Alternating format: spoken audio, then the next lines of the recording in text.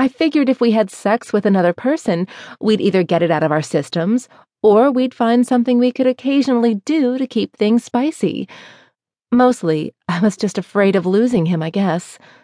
We didn't do anything about it for 2 months, and I finally confronted Peter and told him we needed to do it. We were on the couch at the time, the kids were both at sleepovers, so there was no chance for an interruption. He shrugged and said, "I'm happy with you and you alone." I blew off his answer and said, "No man is okay with one woman."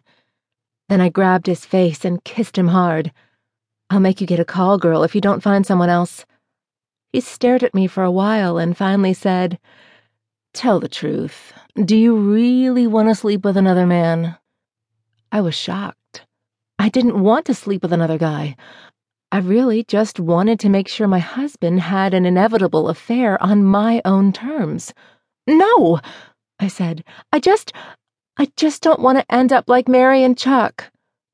He nodded. "Well, what if we do hire a call girl? We hire her, but for the both of us, and not just me."